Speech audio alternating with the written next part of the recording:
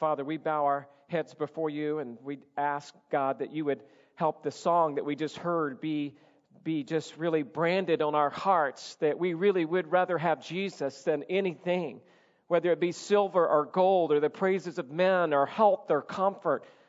God, we want to be righteous in your sight, and that's only possible through the imputed righteousness of Christ, living by faith, living by repentance. And as we live as Christians, we want to be a praying church, God. We don't want to be those that look at prayer as something that others do. We want prayer to be something we do every moment of every day as we learn about this secret weapon, if you will, of prayer that we have in our bestowal, but sometimes we rarely use it. And so today, God, I pray that you would convict us and that you would encourage us and that you would remind us and that you would just bless us to be able to be men and women who pray. It's in Jesus' name we offer this prayer to you. Amen. Well, in order to win, most leaders have something up their sleeve to give them the upper hand in battle. It could be a trick play in a football game. It could be a brand new strategy in a basketball game. It could be bringing in the pitcher that nobody knows about from the bullpen in a baseball game. Every coach needs a secret weapon to give him the edge in a really close game. The same is true in the world of business. It could be the merging of two companies. It could be hiring a well-known, established CEO. It could be launching an ingenious marketing campaign that will really catapult your company into a greater income, and that way you'll beat the rest of the competition. When you talk about secret weapons, look no further than Adolf Hitler in World War II, who demanded that a new weapon would be made that would pierce the French lines of defense. And so the Germans immediately began to create the largest gun known to man up to that time and even since. It was called the Gustav gun. According to a top-secret weapons documentary, German steelmaker and arms manufacturer Friedrich Krupp had his incredible weapon ready for war in 1941. The four-story, 155-foot-long cannon, which weighed 1,350 tons, shot 10,000-pound shells from its mammoth 98-foot bore. In the spring of 1942, the Gustav gun made its debut in the siege of Sevastopol, a city located in the Crimean Peninsula.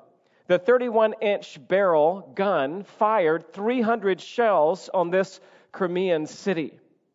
Needless to say, this secret weapon, the Gustav gun, had a huge impact on this decisive battle in favor for the Germans. But as the Nazis would soon find out, however, the ostentatious gun had some serious disadvantages. Its size made it an easy target for Allied bombers flying overhead. Its weight meant that it could be transported only via a costly specialized railway, which the Nazis had to build in advance. It required a crew of 2,000 men to operate. The 5-part gun took 4 days to assemble in the field and over an hour to calibrate for a single shot. It could only fire 14 rounds a day. And so within a year, the Nazis discontinued the Gustav gun, and eventually the Allied forces scrapped the massive weapon. The Gustav gun, which was supposed to be Hitler's secret weapon to lead Germany to victory, turned out to be a disaster simply because there were more disadvantages than advantages. As a Christian soldier, we belong to the army of God, and you all possess a secret weapon. And unlike the Gustav gun, this weapon was not created by man, but created by God. This weapon has no disadvantages. This weapon can never be submarined by the enemy and does not require a crew of 2,000 men to operate. This weapon does not require 4 days to assemble, and you can fire this weapon every day, every hour, every minute, and you'll never run out of ammo. What is the secret weapon? Well, it's really no secret. I'm talking about what Gloria is talking about. We're talking about prayer. this morning, right? We're talking about prayer, which is available to every Christian and gives you immediate access to your commanding officer. Prayer is a surefire way to bring you into victory, even if your circumstances don't change. Prayer is the way to recalibrate your Christian life to total dependence on God. Prayer is not only retaliation. Prayer is a confrontation of your problem. It is a confession of your sin. It is a complete confidence on God. According to one commentary, quote, prayer is the energy that enables the Christian soldier to wear the armor and to wield the sword. We cannot fight the battle in our own power, no matter how strong or talented we think we are. When Amalek attacked Israel, Moses went to the mountaintop to pray, while Joshua used the sword down in the valley. It took both to defeat Amalek. Moses' intercession on the mountain and Joshua's use of the sword in the valley.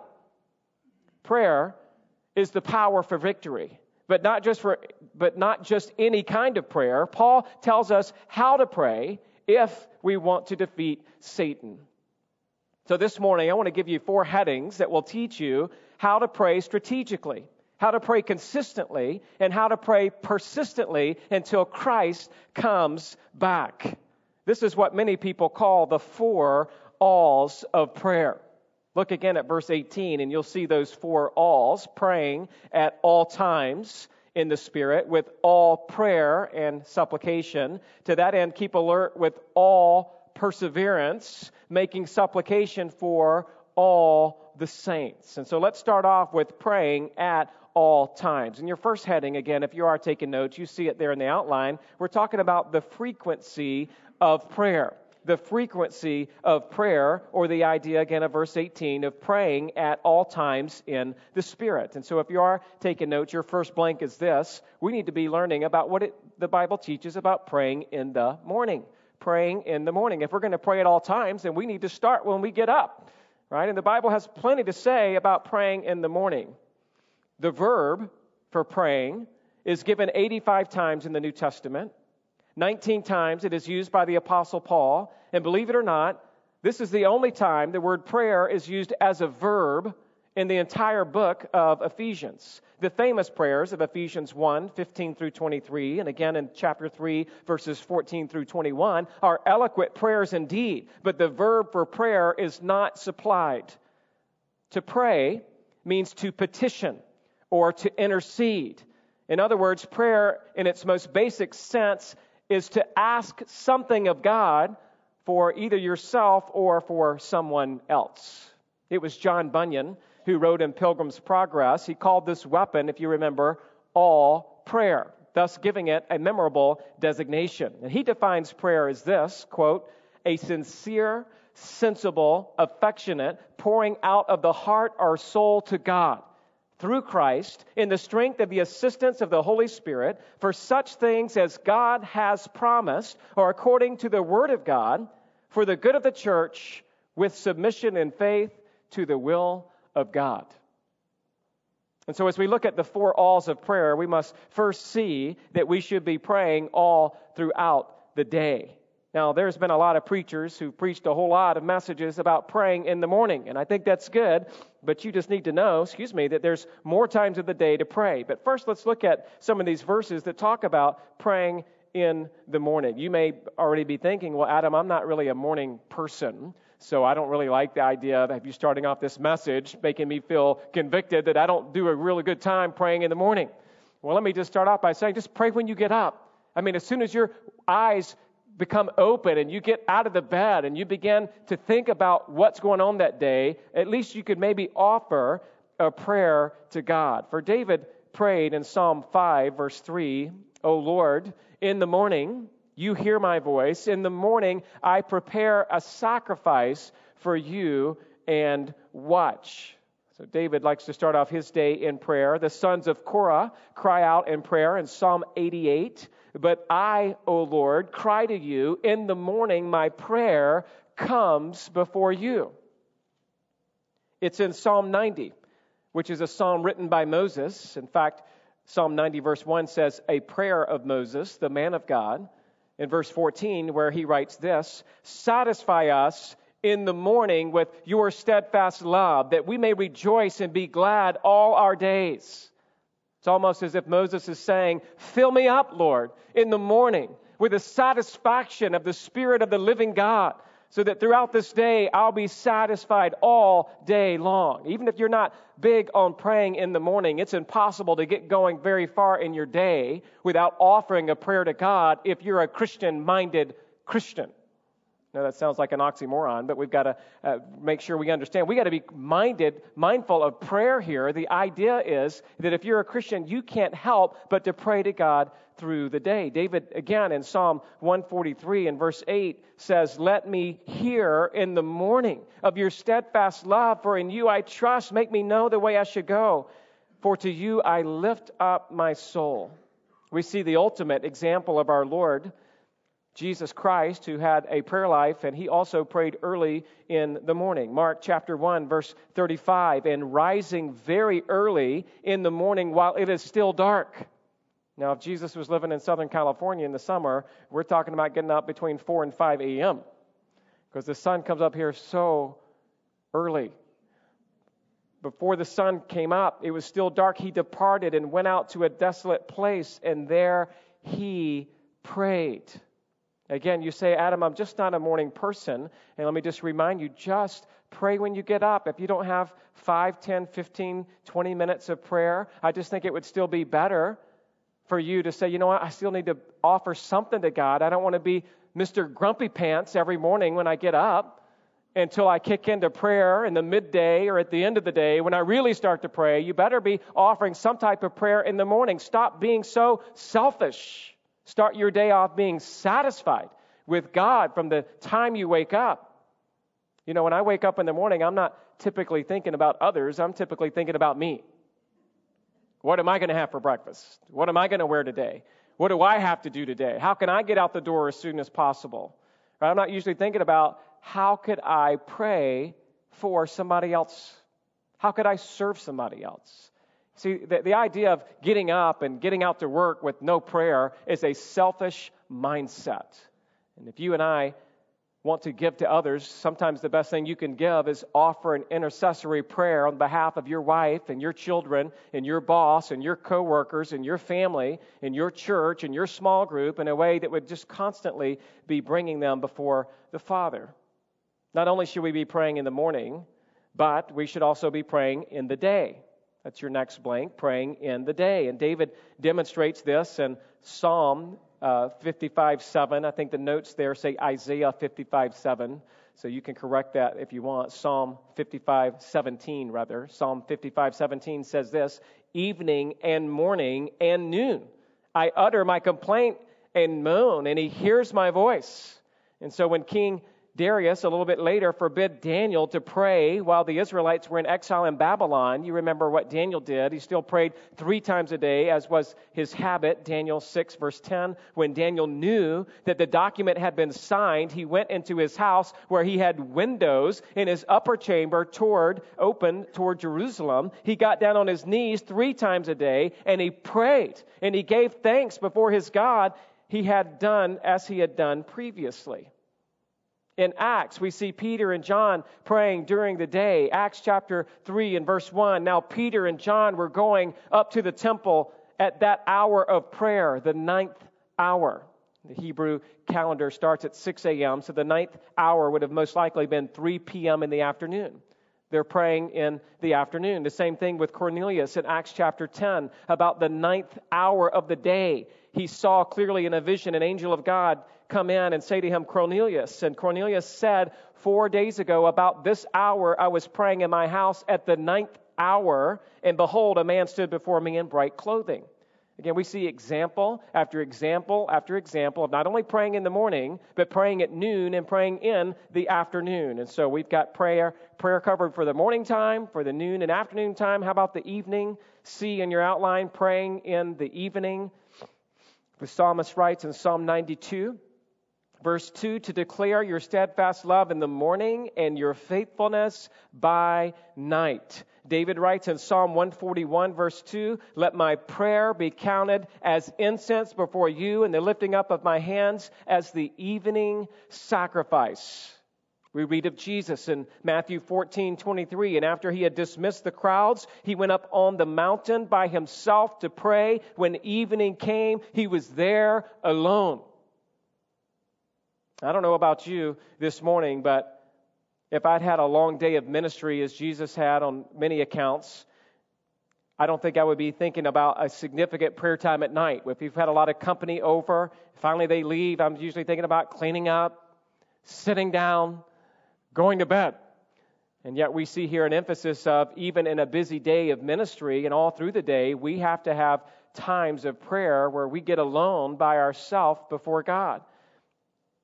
On the night Jesus was taken into custody before his crucifixion, when he was about to be crucified in the Garden of Gethsemane, he went there to pray.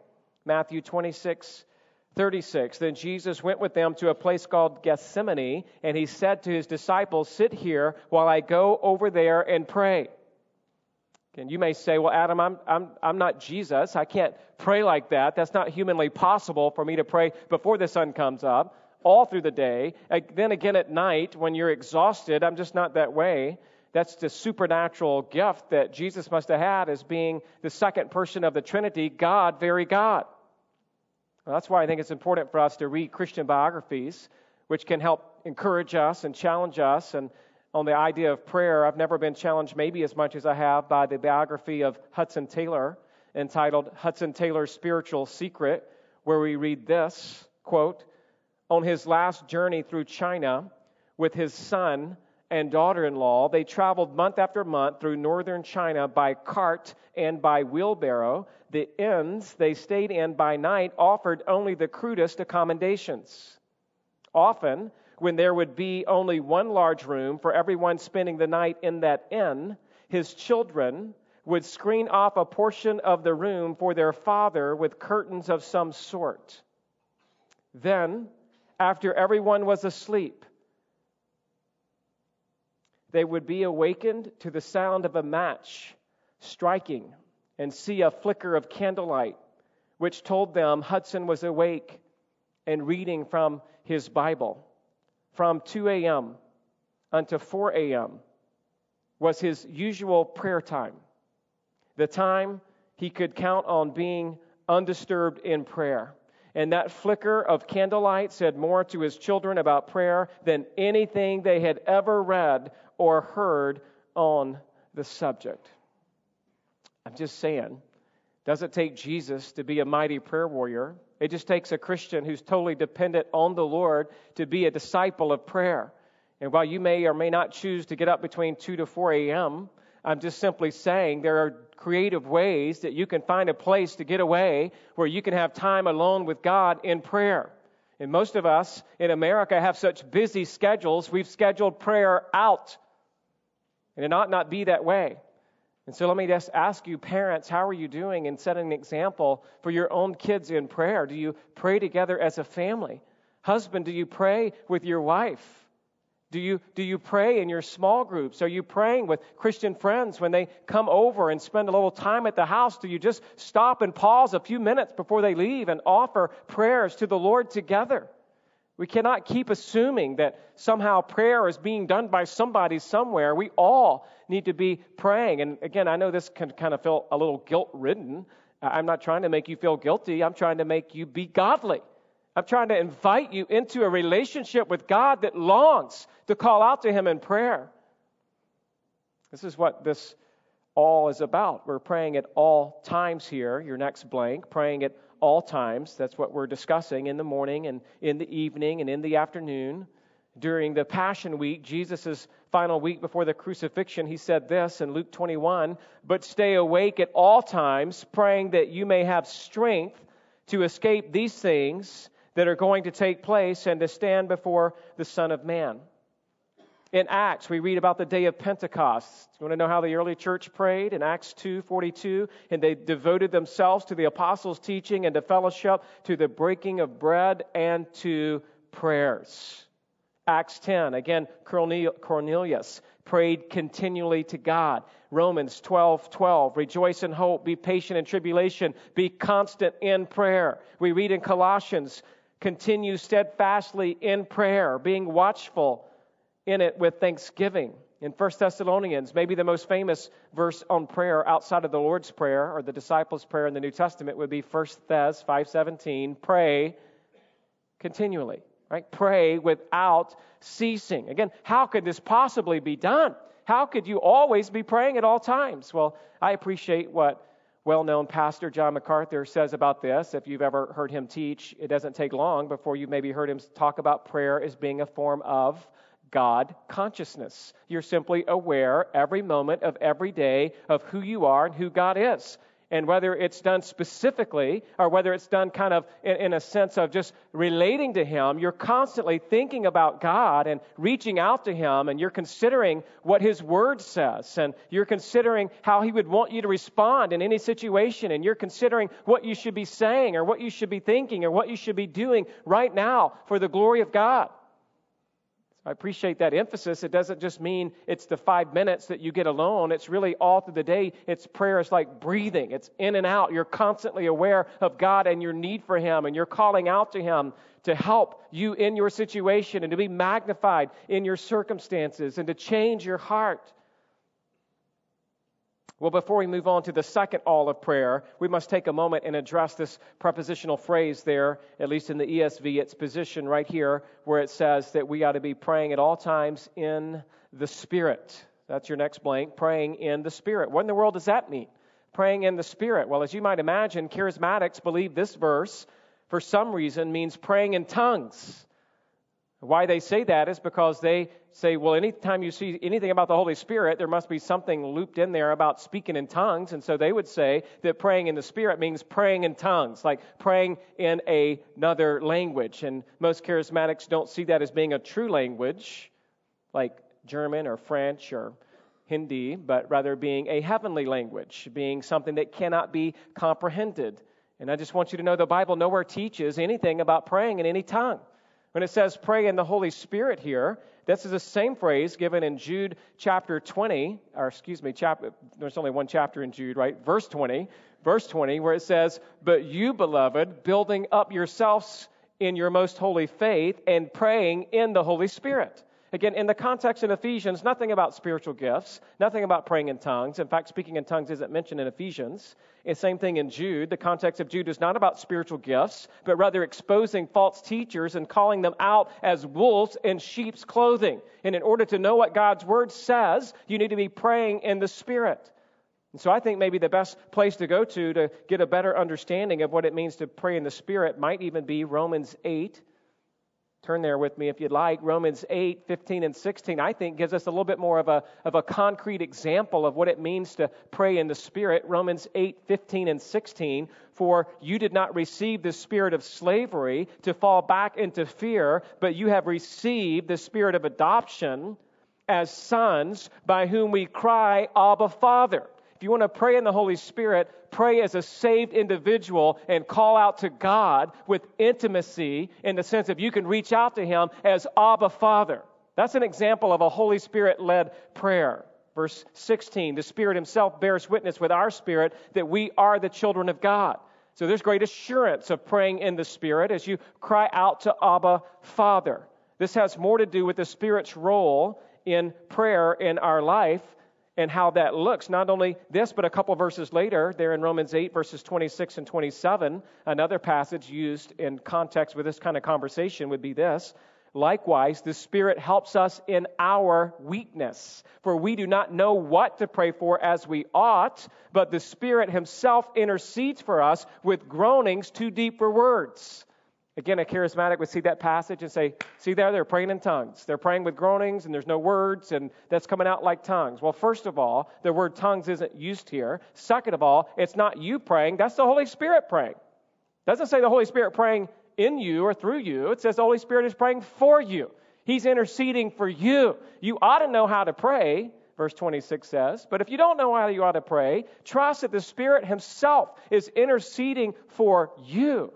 And in verse 27, and he who searches hearts knows what is in the mind of the Spirit, because the Spirit intercedes for the saints according to the will of God. So what does it mean to pray in the Spirit? I believe, according to Romans 8:27, it means to pray in accordance with the will of God. So you could say praying in the Spirit and praying in the name of Christ or in the will of God is all the same thing. It's the same reference of praying prayers that are given to us by God through His Word, that are accented through the Holy Spirit, moving our hearts. To pray in the Spirit is to pray in the name of Christ. It's to pray in the will of God. The will of God is the Word of God. So we know God's will because it's revealed to us by God's Word, and that is what we're to pray. We're to be praying through Scripture. And so anytime you think about, well, what does it mean to pray in the Holy Spirit? Just think about, well, it means to pray in accordance with God's will, which is exactly what Jesus says in John 14:13, whatever you ask in my name, this I will do, that the Father may be glorified. John 15:16, you did not choose me, but I chose you and appointed you that you should bear fruit and that your fruit should abide. So whatever you ask the Father in my name, He may give it to you. Other references as well. Again, talking about praying in the name of Jesus. So praying in the Holy Spirit is the exact same thing as praying in Jesus' name. And so in these verses, we see that praying in the Spirit and praying in Jesus' name are the same thing.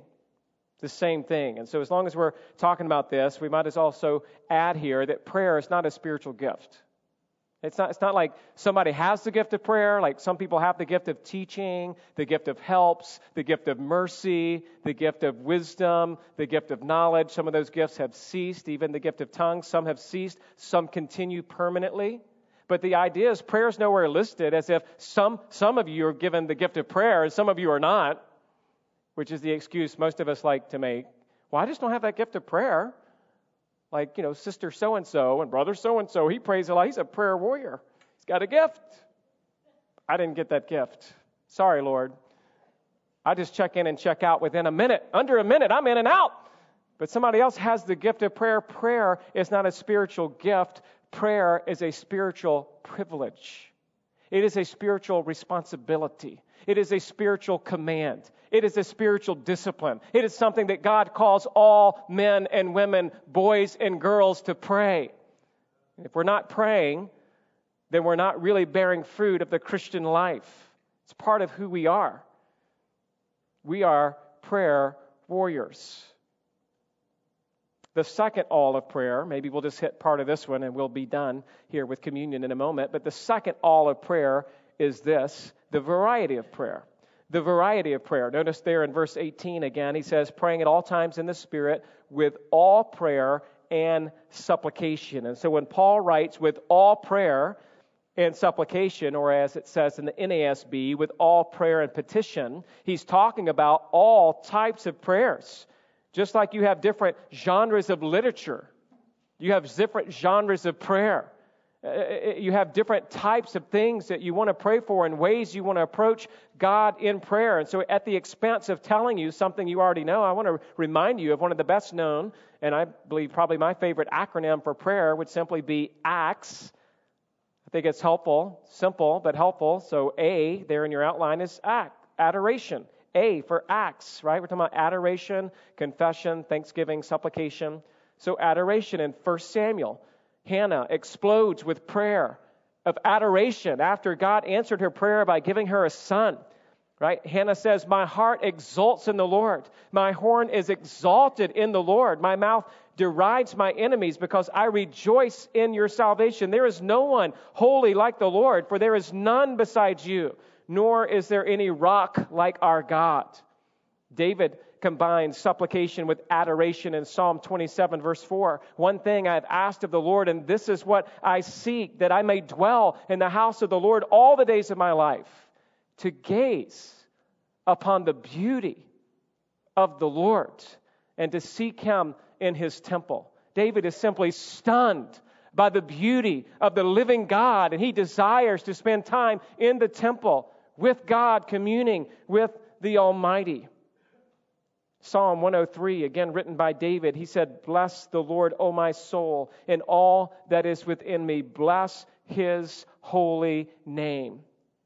We should spend a time, I believe, in prayer adoring our great God. Just like it is a joy for me to adore my wife and to tell her how beautiful she is and how well dressed she might be, or how much I appreciate what she does in our home, or how beautiful she sings, or how beautiful she takes care of the kids. I love the way she changes diapers. She gets it done. So I'm so thankful, right? And it should be easy for me. I don't say those things as often as I should, but it should be easy for me to adore my wife and tell her, "I love you and I thank God for you and you're so amazing. You're unbelievable." And so I think there's something about prayer that it ought to just be a passion of ours, to tell God about himself and his beauty and all of his attributes, that we should just go off for days telling God about who he is, adoring him. There's also confession after adoring God, and I don't think these necessarily have to happen in this order. I think it's a natural, logical progression, but confession is mentioned in that Acts acronym. After adoring God and being reminded of who he is, it's hard not to want to confess your sin. It's almost like you start feeling like Isaiah. You see the Lord, and you say, "Woe is me, for I am undone. I am ruined. I got to confess my sin. I'm not beautiful. I'm not lovely, at least not without Christ." Psalm 51:4, "Against you and you only have I sinned." That ought to be our regular confession that we make. Proverbs 28, verse 13 reminds us, "Whoever conceals his transgressions will not prosper, but he who confesses and renounces them finds mercy." I love 1 John 1:9. "If we confess our sins, he is faithful and just to forgive us and to cleanse us of all unrighteousness." What an incredible reminder of just coming and adoring God and then confessing our weakness and our dependence upon him, and specifically confessing our sin against him. And this lends itself, I believe, to the third letter here, T, thanksgiving. Right? Psalm 95 is a psalm of thanksgiving and a song of praise. Let us come into his presence with thanksgiving. Let us make a joyful noise to him with songs of praise. Paul writes about a thankful heart in 1 Corinthians chapter 1, verse 4. "I give thanks to my God always." Colossians 3:17, "And whatever you do, whether in word or in deed, do everything in the name of the Lord Jesus, giving thanks to God the Father through him." Typically when we think about Colossians 3:17, we think about just doing everything. Everything we do, we got to do it for the glory of God. And that's good. But don't forget, the verse also says, give thanks to God in everything you do. And every single thing you do, you should be thanking God. "God, thank you for the strength. Thank you for this job. Thank you for my spouse. Thank you for my kids. Thank you for this opportunity. In the midst of my suffering on this day, I'm going to give you thanks for the opportunity to grow and look to Christ." 1 Thessalonians 5:18, "Give thanks in all circumstances, for this is the will of God." Right? What is God's will for your life? It's just to thank him. Spend some time in gratitude, not just at Thanksgiving time, right? But all times to be thanking him. And then last we see supplication. The word supplication is found 18 times in the New Testament, only twice here in Ephesians, both times in this very verse. This is the same thing as making petitions. It's appropriate and even an imperative that we make our petitions known to God. When Jesus was teaching his disciples to pray in Matthew 6:11, he told them to pray like this: "Give us this day our daily bread." That's a petition. A little bit later in the next chapter of Matthew 7, verse 7, he tells us we should be asking. "Ask, and it will be given unto you. Seek, and you will find. Knock, and it will be open to you." Supplication is hinted at in Philippians 4, 6, and 7. "Do not be anxious about anything, but in everything by prayer and supplication. With thanksgiving, let your requests be made known to God." Asking God is not wrong. It's not wrong to ask God. It's part of the essence of prayer. And sure, he may not answer every single prayer you offer, but why not take a shot? I love that about my kids.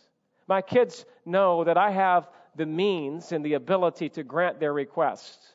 "Hey, Dad, can we go out for ice cream?" Now, I may not always say yes to that, but sometimes I do, which keeps them asking regularly. "Hey, Dad, can we go out to ice cream? Hey, Dad, can I stay up 30 more minutes? Hey, Dad, can we go out to eat over at this restaurant?